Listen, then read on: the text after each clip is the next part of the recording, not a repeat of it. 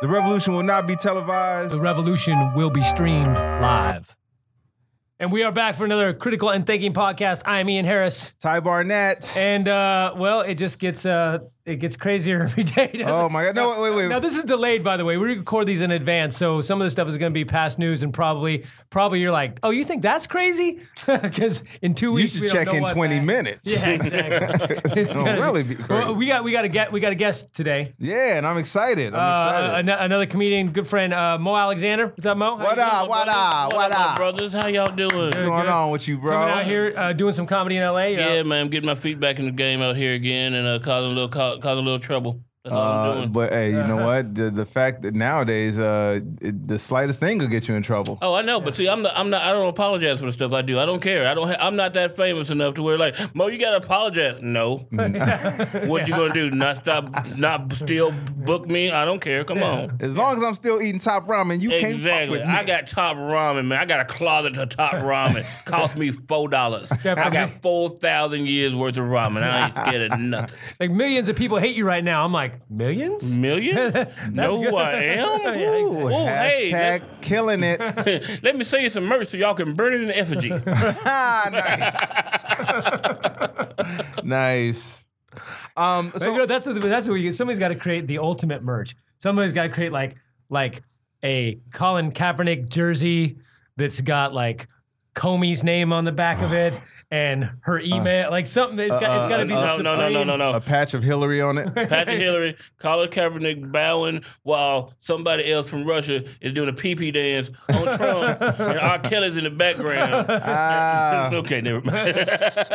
And Roseanne singing the anthem. Exactly. There you go. Right there. Right? We're all good. We all good. Yeah. Kneeling. Now that's what I want to know. If you kneel for the anthem when Roseanne sings it, is it still disrespectful? That'd be a great commercial. Are you tired of not knowing what to protest? Buy this jersey, which has every protest possible. Burn it in effigy, and you have every base covered. So this week, for those who are in the future, this week Trump admitted to treason. Yep. Basically, he first off, he threw us under the bus. He got up and said, "America fucking sucks. The Democrats suck. I'm sided with this guy Putin. He's fantastic, and everybody else should go to hell. They're a bunch of losers over there in America." And then 2 minutes later, he said, everyone was like, "Oh, well." First off, his supporters said, "Well, what's wrong with that? He's right. We are a bunch of losers, and Putin is cool." And then 2 seconds later, he said, "That's not what I meant. I meant the opposite of what I said." And everyone was like, "See, that's cool." No, wait, weren't you just saying? You were just saying that it was okay that he would. He did do it. Oh, see, that's okay. No, I meant he didn't do it. I meant, no, he did do it. Like, dude, let me tell you something. And honestly, and Mo, where you from, Mo? Memphis. Okay, cool. Okay, so then you're from a place where people don't suffer bullshit. Right. You know what I'm saying? They call it out as it is. Have you ever heard someone come up with the excuse, and the only thing that they said was, "I didn't mean to say that one word"? No. No. That is the biggest bunch of bullshit I've ever heard. And then I love how they're like, well, that's a double negative, so that means you really did mean to say it. Like, y'all are idiots, man.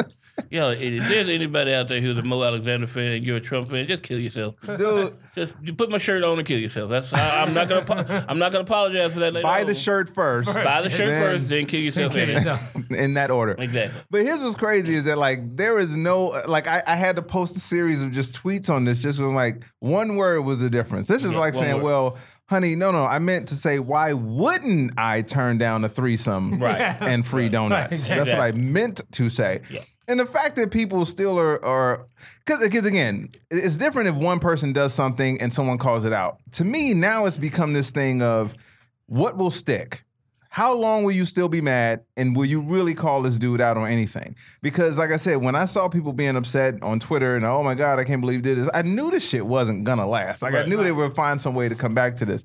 So do you think, and this is what this is an honest thing I don't think will happen. I think America as it was before is already done. Right. Like that's a wrap. And because people thought Obama was going to be the one that changed America and it will never look the same after this, which didn't happen. Like he came in, did his thing. And this has changed America, period, because I can tell you this, no one will be able to go back to acting like this shit didn't happen. No, but I'll tell you what, Obama is the one thing that the Trumpsters are right about.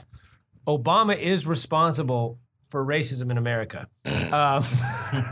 I remember before. I remember not being called a nigga. I was never called a nigga before Obama became president. Not right. one time. I remember when my grandparents was marching in civil rights, and they just said, "Hey, look, it's black folks marching. Turn down those hoses. Turn down those hoses. Don't hit them with that wall." Set them at the front of the bus. I will. Obviously, I'm joking. Obviously, I'm joking. But I will say, it was Obama that set all this loose. Not because of Obama, but because of the hatred of Obama. Exactly. If we didn't have a black president, we wouldn't have seen all these people. He wasn't even that black. I know. That's right. He's beige. His suit was tanner. Exactly. I want W. Kamau Bell as president. Give me that black president right there. Give me Kamau Bell as president. Then you can talk black. Then you can talk about we got some scary black men. If you got Questlove. Questlove. There we go. We're in. Man. And here's why I will say I do agree with that. Here's the problem. Obama's biggest problem was that he was not a fuck up like that. Right. That's where he messed up. Like if he would have come in with the same type of baggage, well, first of all, he wouldn't have got elected. But let's just say he did get elected. If he had extra baby mamas, all this extra stuff going on. If he was black Trump, it never would have happened, right? So yeah, I'd be fucking bitches in the Oval Office. They'd be like, "Oh shit!" This is what they want. This is what the Republicans wanted. They wanted Barack Obama to be Marion Barry. Yeah, that's exactly what they wanted. They wanted to be a fuck up cokehead and made all these. I'm like, man, y'all need to go somewhere. Hey, man, I'm not even gonna lie. When Obama was running, I'm not even gonna front. When they didn't find anything on him, even I was like, really? Like, really? Nothing. Fuck. Okay, wow. You got my vote, bro. I like him. I'm surprised. You ain't did nothing. Really? You know what it was like, Mo? It was like the equivalent of the OJ verdict. When you started seeing more evidence, you're like, innocent?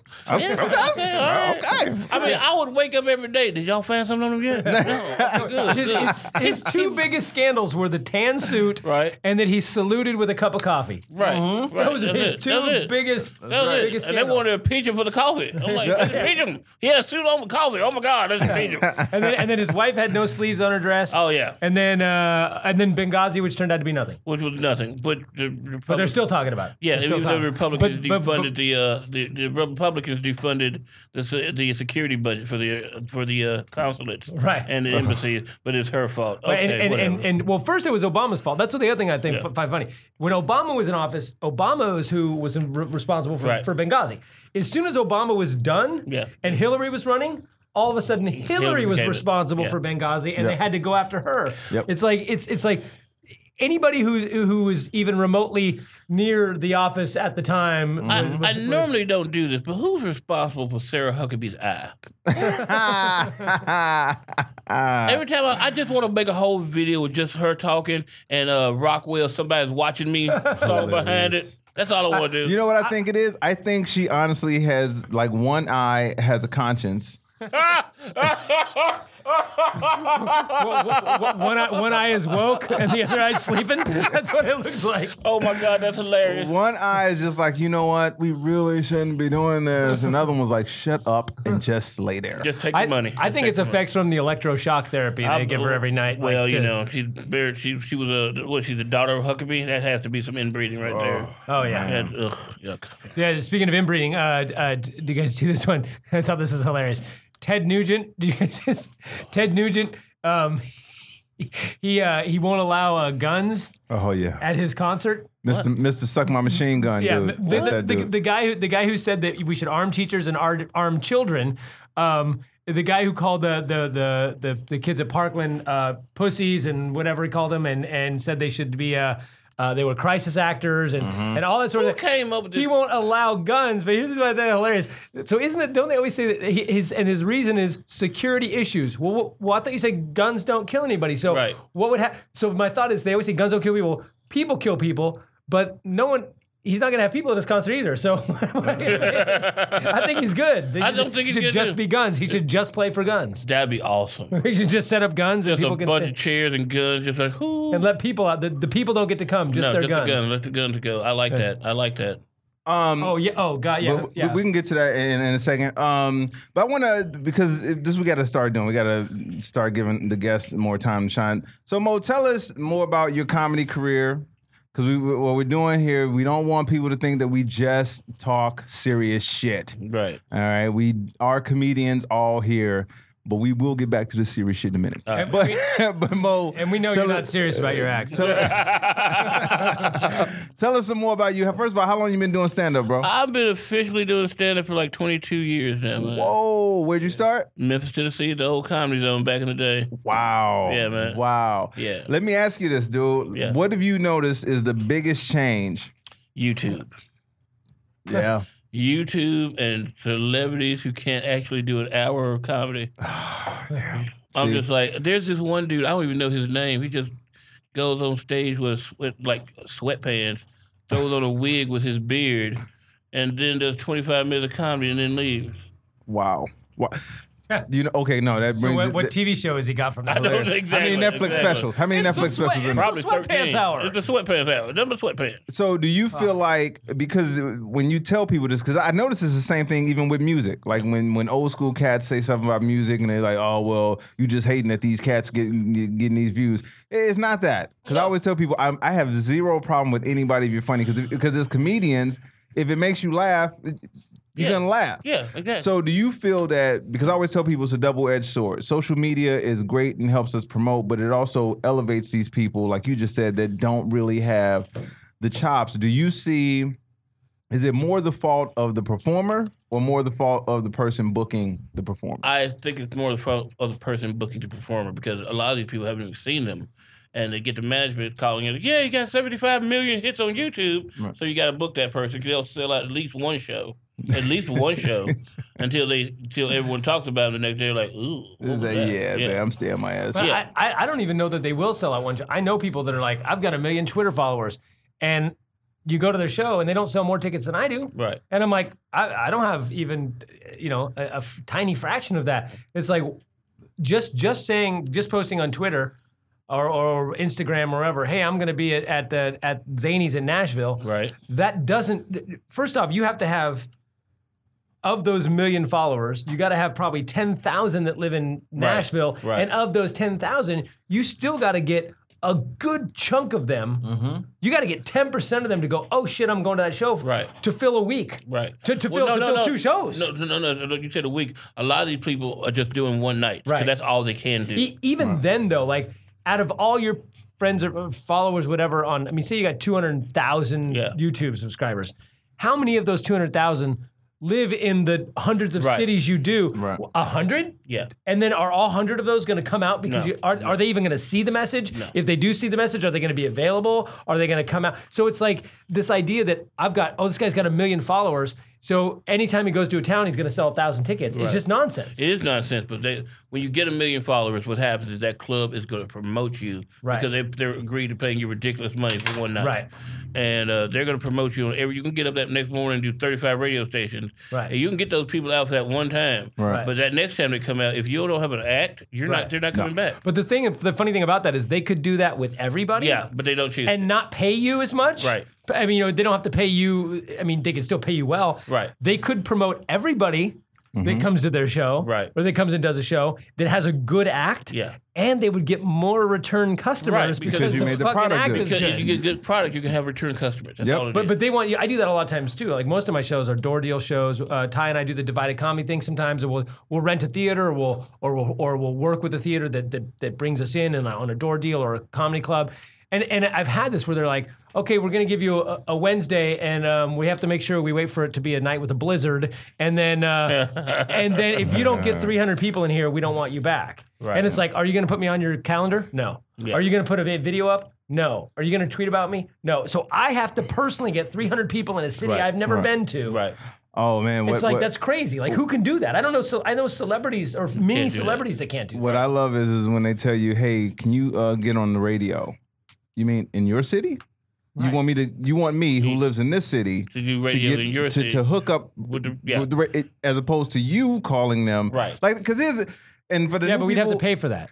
See, because what they used to do, it was a standard thing, and this is why I asked you, about how long you've been in it, because a lot of people, if you're just now getting into comedy, like in the last, say, 10 10 years. 10 years, Yeah. that's when you really started seeing more of the shift to where it's put more on you to promote the show as opposed to come to the show, we help build this together, because that's what it used to be. It used to be like, hey, Mo, we know you're doing the show Thursday, Friday, Saturday, Sunday. We're flying you in early because we have set up radio for you. Right. Then it changed to this thing of, like you said, Ian, they don't want to pay for the radio. So now they make it look like, oh, well, we just couldn't get you on the radio. Right. And that's not the case. But what I keep seeing, and this is why I say the problem is because I agree, the problem is the booker. It's not because the comedian's only gonna take I'm gonna take the gig. I'm gonna take the gig. No matter what. You gonna pay me six? You pay me what to do? I'll be there tomorrow. I'll fake it till I make it. Exactly. I'll fake it till I make it. And that's what happens. So it's not on the performer as much. It's like they have decided not to build quality.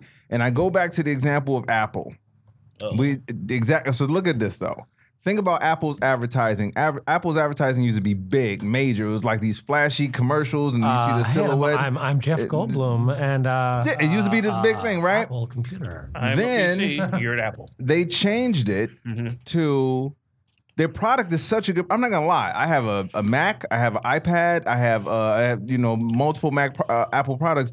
But the reason why you don't mind spending money for them is because they're good products. Right. So you look at them and you say, man, no, I know that computer is fucking more expensive than a PC, but it's worth it. So I feel like with comedy, they've changed this thing so much to where people, even if you're good, you're funny as fuck. You've been doing this 20 plus years. Ian's been doing it 20 years. But they don't, to them, they're like, well, we're used to getting shit for free, and we know what kind of people we see there on a regular. So I think the downgrading of the product has hurt it also. Well, go ahead. No. I'm sorry. One other thing that caused a downfall of a lot of clubs is free weekends.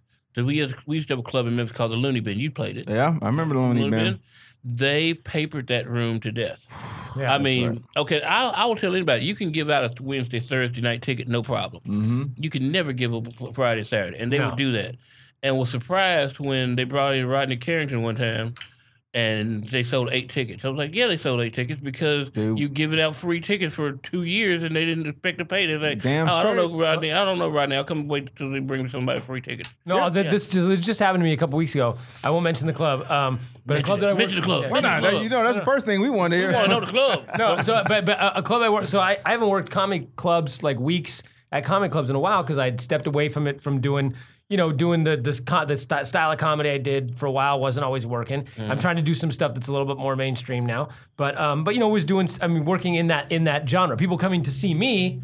Yeah, I could sell 300 tickets at a theater and they'd love it and everything was great. But if I just show up at a comedy club where it's some papered room where it's comedy where the nachos are more of a draw than the comic. Oh my God, right? I hate that so much. Then where it's like it's this week a comedian opening for another comedian. So when you have that and I'm up there doing something that's different or edgy or smart or whatever, and they just want to hear dick jokes. That doesn't fly. I understand that. So for a while, I didn't work this club. I finally convinced them to let me back into the club, okay? And I said, look, I got a lot of people here. Last time I was there, I did an off night. I sold like 170 tickets on an off night, on a normally dark night on this club on like a Sunday. And I said, bring me in for a weekend. Come on, I used to work this club for 2 decades I worked this club.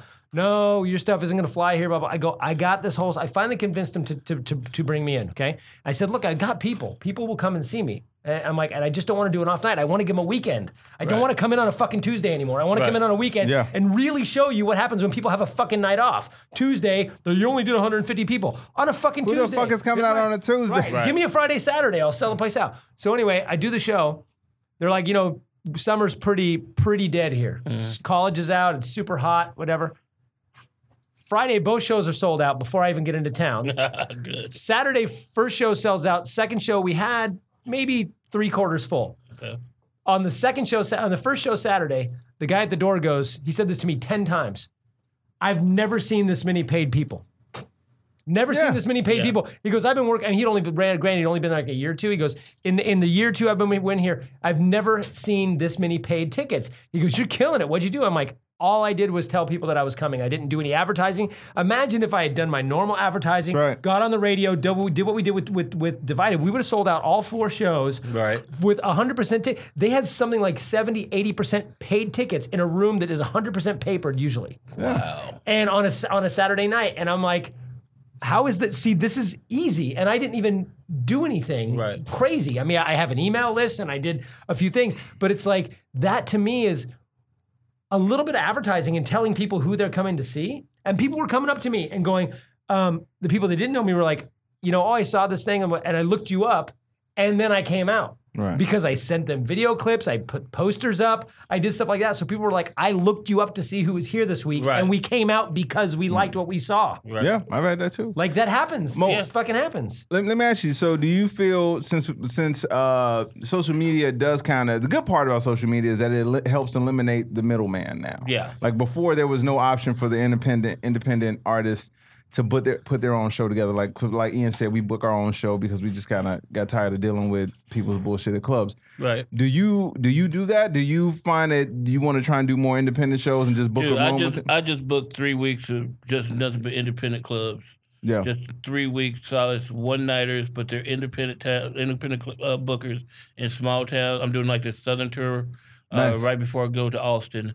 And it's just 3 weeks of one-nighters. The money is not bad. It's not wonderful, but it's not bad. Right. And you make more in one night than the club probably. See, exactly. Exactly. And That's why when I'm at home in Memphis, there's a comedy club in Memphis. I don't really work it. You don't mess with it. I don't mess with it because when I do my shows, I'll get that same money they want to pay me for the week for one night. Yeah. And I mean, all you have to do is shit. Think about this: if you have a 100-seat theater, get a small black box theater. Yeah. You sell 100 tickets, and you can make it a special show. You sell 100 tickets for $20. Yeah. $2,000. For one night. One night. That's a week. Yep. That's a week at most comedy. That's a week at a good comedy club. That's a week at a very good comedy club nowadays. Yeah. So it's like you do a Friday, Saturday, you make $4,000. You may spend $1,000 in advertising, but you make your money and you got to pay for your travel and everything. But if you can get those numbers up, eventually you're going to make more in a weekend, even with all your expenses, than you are at a club, and you only need 100 loyal fans in each fucking place. That's all you gotta do. That's all you got. But see, here's the thing I want to talk to you about, because we talked about this when Mo and I met. Actually, I was on vacation with my wife. Kind of a work vacation thing, can't really talk about, but I was meeting Putin, and no kidding. You almost got me on that. But we were at this resort in Bahamas, in Nassau, and you were working. There was a comedy club there, and I went and did a guest set and was hanging out. We talked, and we were that's how y'all talking met? about. Yeah. Yeah. Oh wow. Yeah. Like I'd seen him before in like Facebook, and I heard his name and all that, but we never actually physically met. And I knew when you walked in, I'm like, this is a comic. I know this guy from somewhere. Right, yeah. But he just wandering around in his UFC gear. And I'm like, I know this man. What do I know? You're a comic, God. You walk like a comic. Clueless. You're like, can I get on stage? I know I can get on stage somehow. Who did that? Was I following a waitress around? Those were the days. But it's funny though, because we started talking about comedy styles, and we started talking about, I'm like, I don't do this much anymore. I was telling my whole story about what I used to do and now what I do now, and how it doesn't always play in the clubs. But yeah. And you were telling me, you're like, man, I love that. I'm a nerd. I love doing this like nerdy, smart comedy shit. And you were like, how does that play? It doesn't always play. And I really think that, I mean, it'd take a while to build that. But I think you should write a separate set, and it doesn't have to be 100% that shit. It could be, it could be 50% what you normally do and 50% that shit. Right. And you could do that kind of stuff. You could probably build, because there's not a lot of dudes out there, not a lot of black guys out there doing that. Right. And there are a couple that are kind of in that world that I don't think are really that smart and clever in their material. Right. There's a couple that are, but no one's doing what we talked about. If you did that, I think you would have a huge market of people that are like, oh, this guy is really smart and funny, and also hitting a demographic that is not a stereotypical demographic. Right. I think you could do that and build an audience for yourself. Well, I need to try that then. Apparently, I really do. But I think it's easier for that to happen now. But you see more people doing that with the Kamals, and we talked about this with to another extent with Hannibal. Those types of cats where people are where you're allowed to be a black person and do more than what they think black people do. Like I'm out here right now doing this week, and I really was trying to get on a Baron Vaughn show. The New Negroes, the New Negro show. I want that show so bad. I want that show so bad.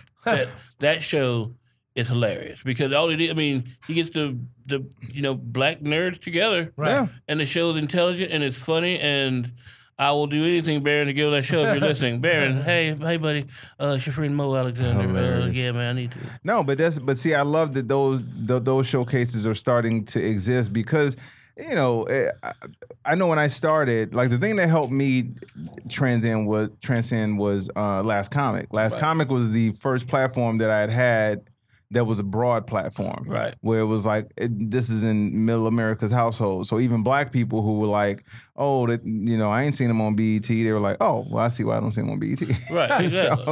so, but it wasn't a bad thing. It was more like okay, this dude is coming from a different angle. Right. He's just a comedian that happens to be black. Right. So I've always tailored my act that way. Did you coming from? Well, hold up.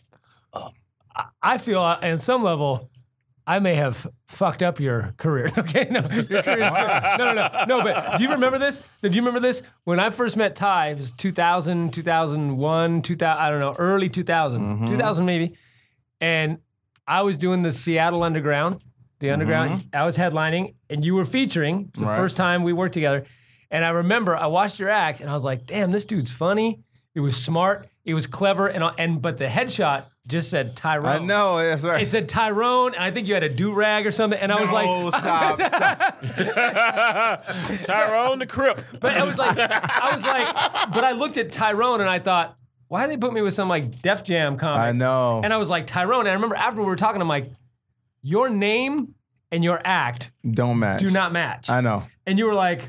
What do you mean? I was like, Tyrone. I mean, I'm like, I get it. Oh my That's your God. name. I'm like, but you should have a last name. Tyrone sounds like you're gonna be on Def Jam. Wait, did you just go by Tyrone? Yeah. No, you didn't. No, but look, here's the For a thing. very This short is time. A very short time. This was in Seattle, though. So in Okay. Seattle, it really was this thing of people thought I was that type of dude. And then there's only one headshot floating around in the universe of me standing in front of the Comedy Underground, which was, at that time, they had a Tacoma club. So I was standing in front of that club, and it just said Tyrone in the headshot. And every blue moon I see that, I'm like, what the fuck was I thinking? Okay. So I just changed it to Ty because my family calls me Ty. Right. And my mom calls it because people was like, oh, well, why you changing your name? I'm like, well, first of all, it's not a name change. It's my family calls me Ty. I just, Right. you know.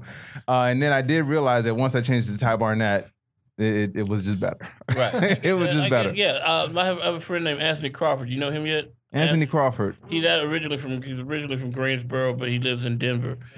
And when I first met him, first night I saw him, hilarious. I'm like, dude, we need to talk. And then I found out when he called himself on stage, they're like, dude, you need to change that name. Wait, what did he call? What did he call him? He called himself Chameleon. Oh, stop.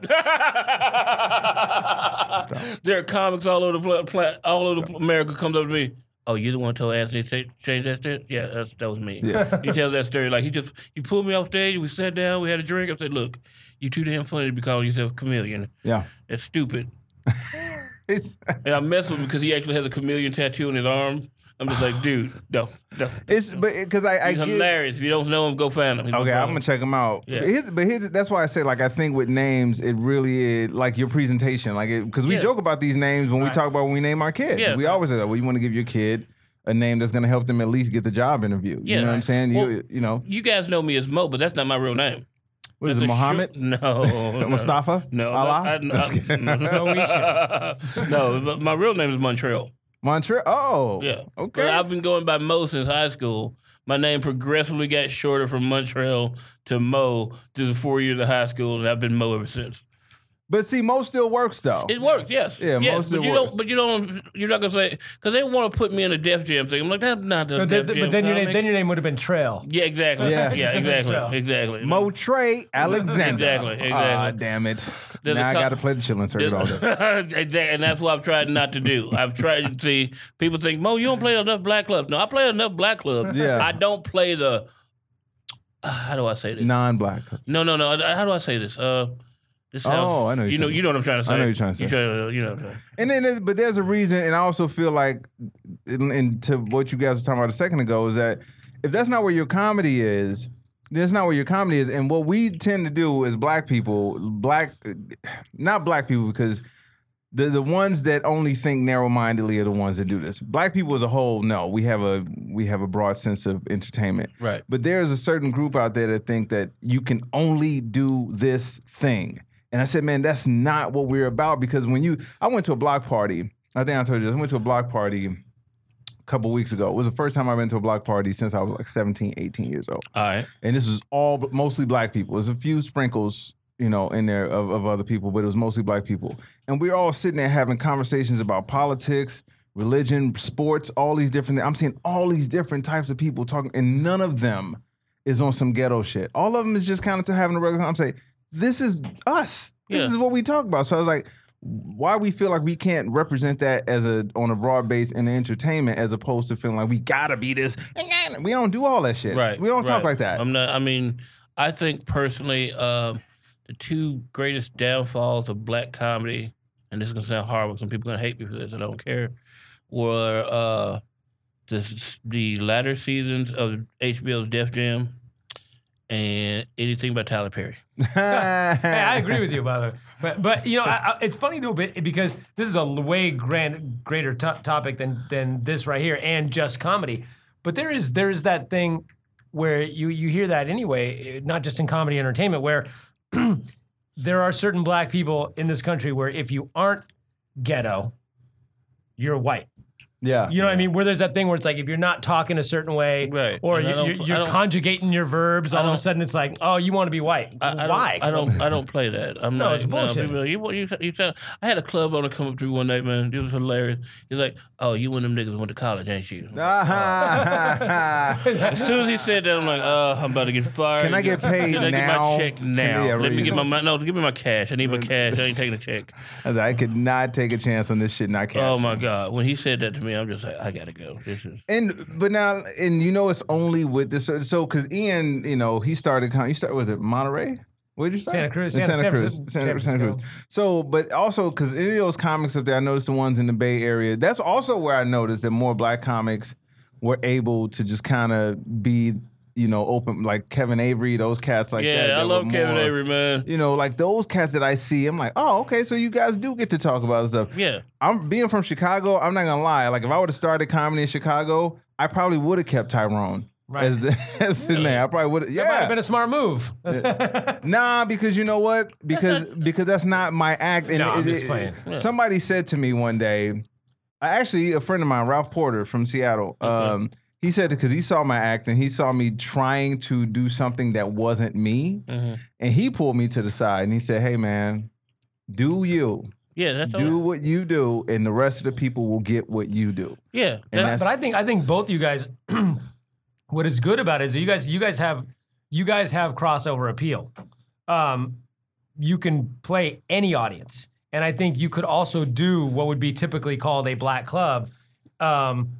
It wouldn't be latter half of Def Jam for sure, but you can play any club where there are certain acts out there that can't play various clubs. There are certain acts out there, certain comics out there like that can't play a mainstream or mixed or white club or whatever you want to call it. And there are acts out there that would get their asses handed to them at a typical black club, right? Right. And I feel like you guys can because you're real and because you can appeal to any club you want to play. I think that's huge. I mean, I think the just by being what yourself. You say that, but I have fought my entire career not to be put into a box. Yeah. Well, that's my point. I'm just saying, you're right. I mean, they've always said, "Oh, wait, he's a black club because the Def Jam night." No, I'm not here for the Def Jam night. Right. That's not me. Just watch me go up. I'll make everybody laugh. It'll be good. We'll be fine. Right. I know what I'm doing. If the goal is laughter, I got you covered. I got you. You know what I'm saying?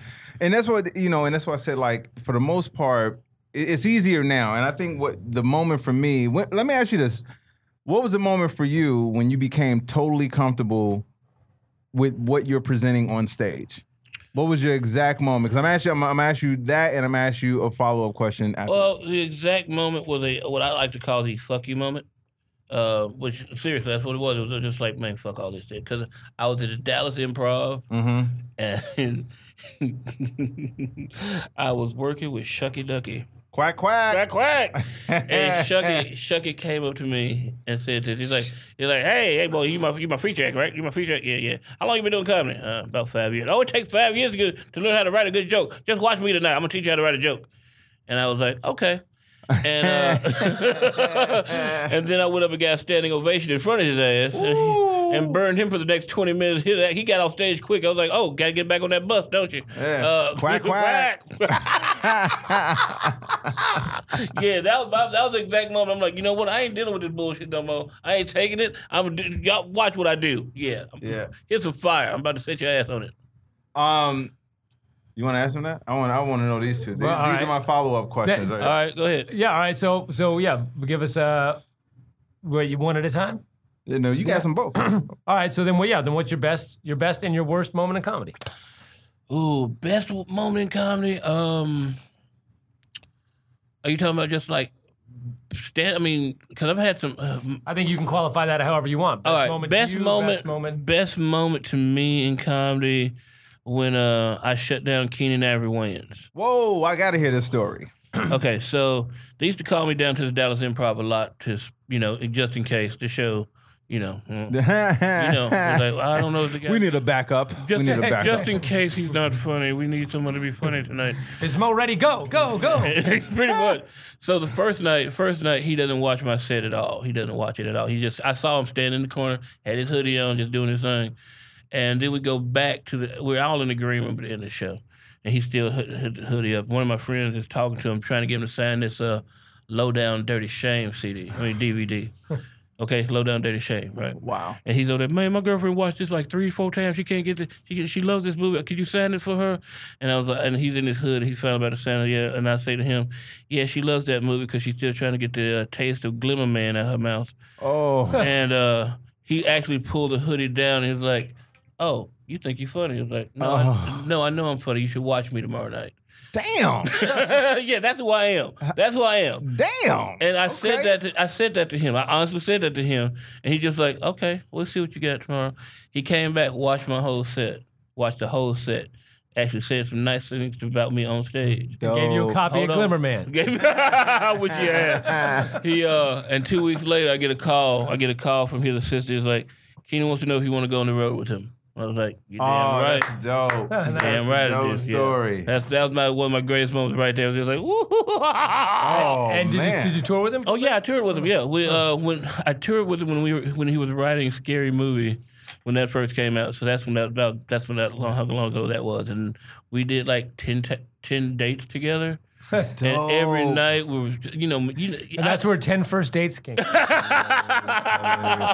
let me tell you, that story right there helps me have mad respect for Keenan because he saw somebody that was funny and he did not mind that person that was funny going up in front of him. Oh, no. Because you see this trend now with cats that'll bring people with them that are not funny. Yeah. And that's something I will never do. I want you to be funny every single night. Don't be, what if I mess up Mo? You ain't going to mess me up. No. You ain't gonna mess. If you make me work harder, that's better. If your ass can knock me off my pedestal, I need to work harder. Right. So bring your heat. Bring it. People don't understand that there are actually 3 different levels to this business, and 4. I'm gonna give you 4. 4? Yeah. Okay, the opener, middle, headliner, celebrity headliner. Oh shit! Okay, well, you know what? That's how. Okay, there are 4, and people don't understand. Well, by the way, it's easier nowadays to become the celebrity headline. Right, it really is. Hey, I got it. You can go from I woke up this morning and did a YouTube video to celebrity headliner. Exactly. So easy. Have you seen this guy's cat fart and fall off this? Cat farts. His cat farts. He falls off the fucking fireplace. Get this man a date now. Dude, he got 50 million Vine followers. You mean the 6-second Vine? No, 3-second, bro. 3-second. Where you at? That's too long. So we were gonna talk about this earlier. But Ian doesn't know we're doing this, which is gonna help the segment go even smoother. All right. From now on, we're gonna do a segment called Random Shit Out of Nowhere. Yay! So random shit out of nowhere. I just saw that the Brady Bunch house has now sold for $2.1 million. Wow. The original Brady Bunch house. Right. Would you, if you could buy the original Brady Bunch house, would you buy it? And do you think it's worth $2 million? Here's the question: Where is it located? California. Sherman Oaks, right? Sherman Oaks, somewhere up there. Yeah. Is that a white area town? Oh yeah. Yes. Oh yeah. I'd move in a heartbeat and just annoy the neighbors. I'd get the blackest Brady Bunch family myself. I'd adopt kids just to mess with you. Hilarious. I would. I swear to God, I would be like, I'm in the Brady Bunch house. I would get a black maid named Alice just to piss people off. Like I'm smoking weed and throwing the football in the house. Exactly. Exactly. Like, is that the Dip Myers barbecue? Nope. I would move in tomorrow with the blackest family I could. You know, the outside is what you're talking about. Yeah. The inside is a set. So it's funny because you would think, I wonder what the inside of the real right. house No, looks look like. right here. There's something. See, you guys can't see the pictures, but look at that. It looks shabby, but it also looks like you can still do coke in that house. Oh, that's So- a coconut. That's a coke. Oh yeah, well, that's- there's no way you're not. Okay, so there we go. Random shit out of nowhere. Backyard's not too bad. So let me ask you this. Because I was gonna ask you earlier. I wrote down to bring it up, but Sacha Baron Cohen. Yeah, the Who is America? Yeah. But by the way, this is how much I love my wife. But my wife is hilarious. So I pitched that show for a while. I was pitching a show where I was going in, dressing up as characters, going in undercover to join various religions. Right? Yeah, I remember that. It was called Faith Off, and I would go around. I'd be like, I would dress up as like a redneck, and I'd try to become a Muslim, and I would ask them questions about that's funny. Islam that would make them contradict themselves. Right. Or I'd go in as a gay guy to like a Westboro Baptist church, but not say I'm gay. Right. But just be like, so I violated this some of these laws here. Is it okay for me to do? You know, and flip the script on them a lot and make them think, oh, he's talking about being, sleeping with another man, and I'm talking about tattoos and eating pork. But they're assuming that I'm gay because of the way I talk and carry myself. And that kind of stuff. Just go and try to go to a Mormon church and try to get a bunch of wives or whatever, like just for fun. So I had all these characters and I mapped the whole thing out, and I was real close to selling it to a couple different networks. It was interesting. And then last night, and I always pitched it as it's like Penn and Teller's bullshit meets Ali G. Right? Right. So my wife, and she knows who Ali G, and she watches, Sacha Baron Cohen. We were watching Who is America, and she's like, he stole your idea. And I'm like, no. This is the first time that someone hasn't stolen my idea. This is the first time. This is the time where I actually hit him doing Borat and that's what I thought. That's part of that's part of what I used to pitch my idea. So I'm like, no, he didn't. But it's hilarious. She's like, this guy stole your idea. I'm like, no. Have you seen it, Mo? I haven't seen it yet. I have heard about it, and I want to watch it, but I've been too busy on the road. Bro, you gotta watch it. It's It's hilarious. hilarious and scary. I Actually, think I saw. Scarelarious. I think I saw like a little preview of the gun thing where the guy was talking about arming kids. Dude, and he gets all of them. He gets Trent Lott. He gets all these guys to do the commercial where they're like, you need to give kindergartners their guns. Like he gets them saying. What did he call the guns? The little guns. What did he call the guns with the toys? He called them something though. What were they called? Kindergarten. He called them kindergartens, but it was a name he had for the toys. For the toy, Oh yeah. my God, no! Damn it! What If was the name? this does not teach you people, stop voting for these psychotic Republican people. You insane. just Gunimals. That's what he called them. Gunimals? No, no, that's hilarious. It's like a little Gunimals. sheep, and you flip up the thing. Oh and there's a gun my underneath. God, no! Oh my God, that's hilarious. Dude, I was rolling. He had one. He had the Uzi one that was dressed as a unicorn. And said, "Look, even able for kids to hold it." And Oh dude, my God, that's funny. it's one of The Uzi corn. the Uzi corn. Uzi Uzi corn. Oh my God, dude, that's hilarious. You have to watch it just because, man, and because I noticed people were trying to hate on it, saying, well, not a whole lot of people watch it. First of all, I think a lot of people watch it. Second of all, it appears to me nowadays that whenever you are talking about stuff that used to be good in America, right. you are now considered the enemy. Like Yeah. if we all sit here and say, man, everybody should have health care. Look at this guy. What? How is health? I've never understood. How are people with having health care a bad option? Because Republicans have convinced them that all taxes are theft unless they pay to kill other people in other countries or give it to the corporations. Because anything that you get, because what they've done is they vilified anything that's an entitlement as saying people who aren't like you, black people and poor people and Mexicans, ooh, they're going to get health care. Why should you pay for their health care? That's what the Republicans have done. So why should you pay for their health care? And it's like, I've had friends who are like, they probably make like $13,000 a year. They're like, I ain't paying for no Mexicans' health care in college. You're not even paying for your a one dot on the road, dude. What are you talking about? Dude. You don't even get a stripe. You don't have a stripe on the road. Look, I hate racism Crazy. like every normal human should. But I have one thing. If you're a racist towards anybody, especially Latinos, You should never be allowed in any Mexican restaurant other than Taco Bell. You are condemned to only eat Taco Bell.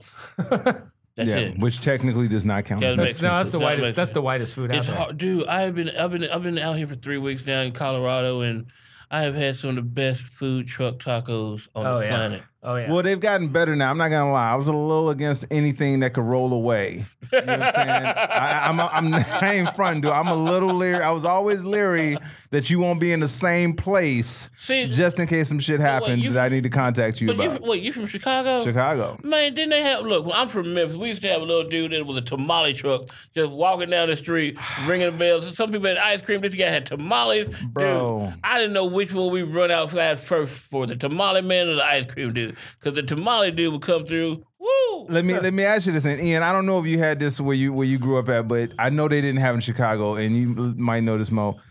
Did they have the rating system for restaurants when you were growing up? No, I think that's a new thing. That's all new, right? I think it's like the last maybe 20 years, 15 years. Yeah, the A, B, C. Did they have that?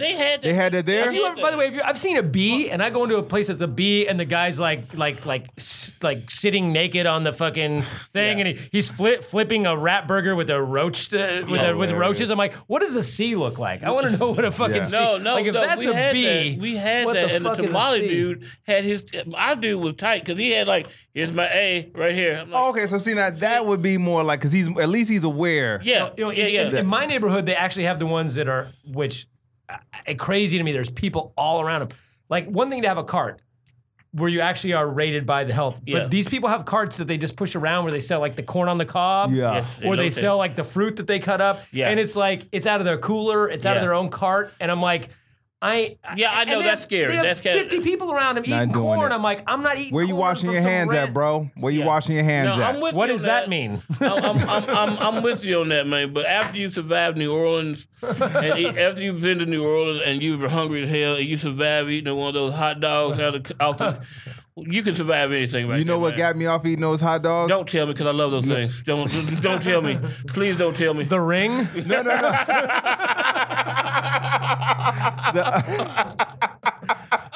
Godfrey had a term, and every time I see one now, it sticks in my brain. He called it street meat. Yeah. And I'm like, I can't even eat those things now because of that term. Because after the club was over with, that's all we used to do. Go to right there, the dude would be cooking. Dude, now I can't even touch him. I thought you could say something much worse because I do the street meat. They were like, street meat, the king of the street. And I'm rocking your feet.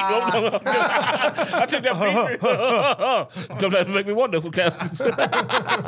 Yeah, man, because if you could survive a New Orleans hot dog at 3 o'clock in the morning, AIDS can't touch you. Hilarious. Zika virus can't touch you. It might be the cure. Exactly. It might be the cure. So that was hilarious. What happened to you? I had Ebola, but they poured some hot dog water from a New Orleans street vendor, and it cured everybody. I'm like Wolverine now. I got a healing factor. We used to when I first moved down here, like '92, right after the riots. Right. I moved right to South Central, down by USC. Okay. And there was a taco truck there that people were like, "This taco truck is the," and back then it was 50-cent tacos. Ooh. And it was the best, but people would be like, "You got a gun, right?" Like I'm not kidding. My God. 3 separate times, somebody showed me their gun in their waistband at night. Like we walked down there, like, "Hey, let's go get tacos." Like 1 a.m, walk down to the taco truck and walk down, and there'd be somebody walk down. They'd like lift up their shirt, show you their gun. Like, "I'm just getting tacos, dude. Just here for tacos." See, that was the reason. It was nutty back. And that's why I'm wearing pink. It's a neutral color, right? Everybody was good. That's why that was the original script for Menace to Society. It was just guys going to get some tacos 3 o'clock in the morning, and then let's make the script a little better. I feel sorry for your mother. What? No, I just want the tacos, bro. That's it. I just want the tacos, bro. Dude, So if you had to answer your question about the Chicago part, there was a restaurant down the street called Mr. T's from my grandma's house. Okay. And the dude, we had no problem going, and the dude would take your money, right? He would put it in the register. He'd wipe his dirty ass apron with his hands and then go right to making your food. Right. And at the time, as a kid, this is how much I didn't think about shit. Yeah. At the time, I would look at them and be like, man, that's about to be the best Polish on the planet. Thank you. Bro. Thank you, dog. Thank you. Remember those old movies, though, where the guy be washing the glasses behind the bar and he'd go, Oh, yeah, that's right. Yeah. and spit and wipe. Dude, I have rules like traveling because we all travel a lot. You know, my thing is, you ever see an old black dude on the side of the road selling barbecue? I don't care where you are, you stop. You stop. I got to see where you again, man. I got to see where you washing your hands at. No, I'm not talking about by the side of the road. We got a truck. He got a truck stand, something like that, man. He got a real dude. There's a place. I met this dude in Arizona, and we was getting some gas and barbecue by the side of the road. Let me see what this guy. So what'd you get? With. I got the beef barbecue, which is something I normally don't do. But he Okay. was in Arizona, so that's what he was selling. He was from Clarksdale, Mississippi. He knew his barbecue. I was about to say. We drove like 20 minutes and like, let's go back. And another one Damn. take for the road. We drove back 10 minutes. You know what? To get some for the road. I would at least tasted it, but I probably would have been freaking out for at least the next 2-3 hours. Because how long does it take for it to kick in? Whatever's gonna happen, either it's gonna stay in and be cool, or it's gonna come out a certain way. Well, you can tell by the first bite, like, oh, this is delicious. If you got like, oh, I gotta go. I gotta go. But I got food poisoning from an Arco AM/PM. Oh, Hey, that's yeah. the last Yeah, time I ever got food from Arco. yeah, you shouldn't get food from Arco. Yes. You should not. There's a place. There's an Exxon in Memphis, Tennessee that has sushi. You don't do that. No, hell no. Hell no. And they doing it right too. They got a sushi chef. He's up there making it fresh. I'm like, no, Can't take that chance. I'm bro. not getting gas. Well, I get gas. Y'all better kiss. Wait, what's the blowfish called? Fugu. The one fugu, yeah. You go in there, you're like, you make fugu in here? That's right. Oh my God. My tongue is tingling. Should my tongue be tingling right now? I didn't even eat it yet. Why is my tongue tingling and I haven't even eaten it? Dude, that's the worst case scenario ever. Fugu at a gas station. That's funny. nasty. But you can get a Monster Energy drink with your fugu. So right next to you. Okay. So we got 7. We got 7 minutes. I just want to make sure we got time here. This is a fun podcast. Thanks for having me on. Hey man, thank you, bro. You don't even understand. Like Ian and I have like the first podcast that's gonna come out. I think everything's gonna get released. Because we both have the similar thoughts about world issues. Right. So we told ourselves after those, like, okay, we gotta at least act like the world makes sense for a minute and talk about random stuff like barbecue. And restaurant ratings. So we appreciate you being here. Now, you got anything you want to plug? My website is slapthestupid.com. I love it. I'm Mo Alexander on Facebook, Twitter, and everything else. What's popping up? What's coming out right now? Anything I've got going? I'm selling my current CD. It's called Got Clots. It's about Oh my God. what? Yeah, you know about that, don't you? It's about me dropping dead in the hospital for 77 days, having to relearn how to walk, and doing comedy in a wheelchair for the first 6 months. Okay, so that brings me to the next thing. Let's just talk about this. then. Healthcare. And why you don't think people? Okay. Because I always feel like there's something in the performer's brain that helps them get through whatever they're going through, at least for that moment while they're performing. So I brought up Don Rickles and Al Jarreau. So let's say Al Jarreau for example. I saw Al Jarreau in Newport Beach. I'm a huge fan, so he comes out. He's doing the standard energy, all of this stuff, man. He's killing it, and I'm watching. It's like, damn, he is acting like he's 20-some years old. When he finishes the show to come sign autographs, he has 2 walkers and a person to help him to the seat. Wow. And in my mind, I'm like, you wouldn't have thought any of that was going on while he was performing. Right. So when you were going through your health issues and everything and being in a wheelchair, was there a part of you that turned everything that you were going through personally, physically off and just said, I'm here for these people in this moment and what we're doing? Every single day. Every single day. The entire CD got written in the hospital. Whoa. Wow, I did not know that. Well, I think there's like 2 things that did not get written into the rest of it's all hospital stuff and rehab stuff. And it's all stuff that happened to me. And Do the proceeds go to the healthcare? His healthcare. My healthcare? The Yes. sales from this CD will go to me. Exactly. It's going to still pay off that stupid $100,000 bill. Got you. Yeah. Mm-hmm. Yeah, produced by Dr. Rubenstein. So, no, I'm sorry, go ahead. Yo, no, it's serious. Every day when I was on stage, because I got out of rehab on a Wednesday, and that following Thursday, the next week, the 9th of July, I was in Chicago in a wheelchair, headlining 4 sets for that comedy exposition they did out there. Wow. Yeah. So all this material was only heard by the nurses and a couple of the doctors who were to hang out with me.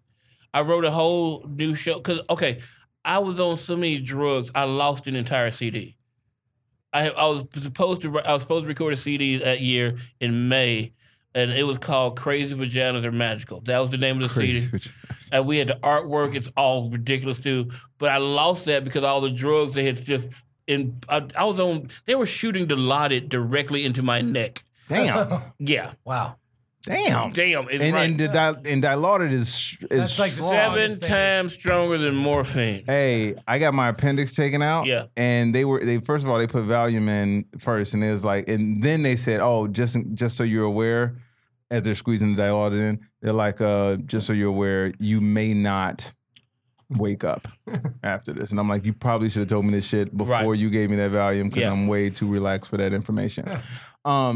So when you were on stage performing, did you address the fact you were in a wheelchair? Did you do any of that, or was it just kind of like the whole thing was like, why am I in this wheelchair? You people know me as I'm a big dude, but I would run off the stage, jump off the stage, and be in the crowd because that's why I mean that's what I do. Sometimes I don't want to be on stage. Right. Sometimes I want to be down here with you people. Let's have some fun. Let's break up the status quo. Why should I just be on stage all the time? Mm-hmm. So I couldn't do that in the wheelchair, and there was people. I was very lucky to have as many cool humans as friends and fans because they hooked me up. They raised like $16,000 for me.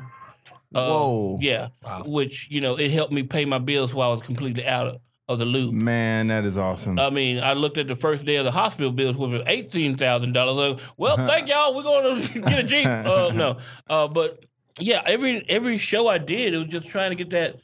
I hadn't been on stage for 6 months. 6 months off stage, 3 of which were in a hospital. I was gonna say that muscle memory must have been jacked. Dude, the muscle memory was gone from the shit I was doing because I couldn't remember it.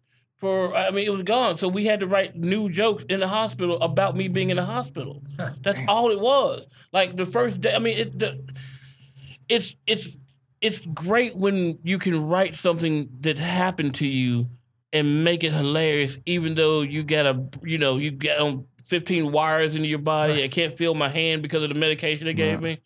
So look at Pryor. But that makes me think of Pryor. Well, Amanda, the thing about this though, when you're talking about Aldero, like when you're sick, we've all had the flu, had something, and you go on stage, and you got kicked 100%. You feel totally fine for the most part. Yeah. It goes away, the adrenaline kicks in, but then you get off stage. Yeah. And like 20 minutes later, you're gone. Your ass is kicked. Yeah. Right? You know what I mean? Like, and I wonder sometimes, like, the amazing, healing power of your body and adrenaline and what you can do by just changing your mindset and having to be on but I wonder if it's detrimental later. Or if it just feels that way because of the highs and the lows. It's just like you got that energy. I had to save up all my energy to do these shows. And then afterwards, I was just like, breathe. Okay, I need to collapse. Yeah. I mean, Oh, I get it. We got to get ready to wrap it. But Ian, I want to ask you real quick before we get ready to do the wrap up. What was your hardest time performing on stage physically? How did you feel? What was the hardest time for you to get through a performance on stage? Man, that's tough. I'm trying to think about it because I haven't had that many. Like, you mean having something physically wrong with me? Where you had to power through it. I've had moments where from training where I've had like herniated discs in my neck and things like that, and I couldn't turn my head properly. My arms would go numb if I'd stand up straight, and those kind of things where I'm severely injured. But again, I'm on stage. And it goes away. The worst for me is I get migraines and I get ocular migraines. So I'll lose my vision.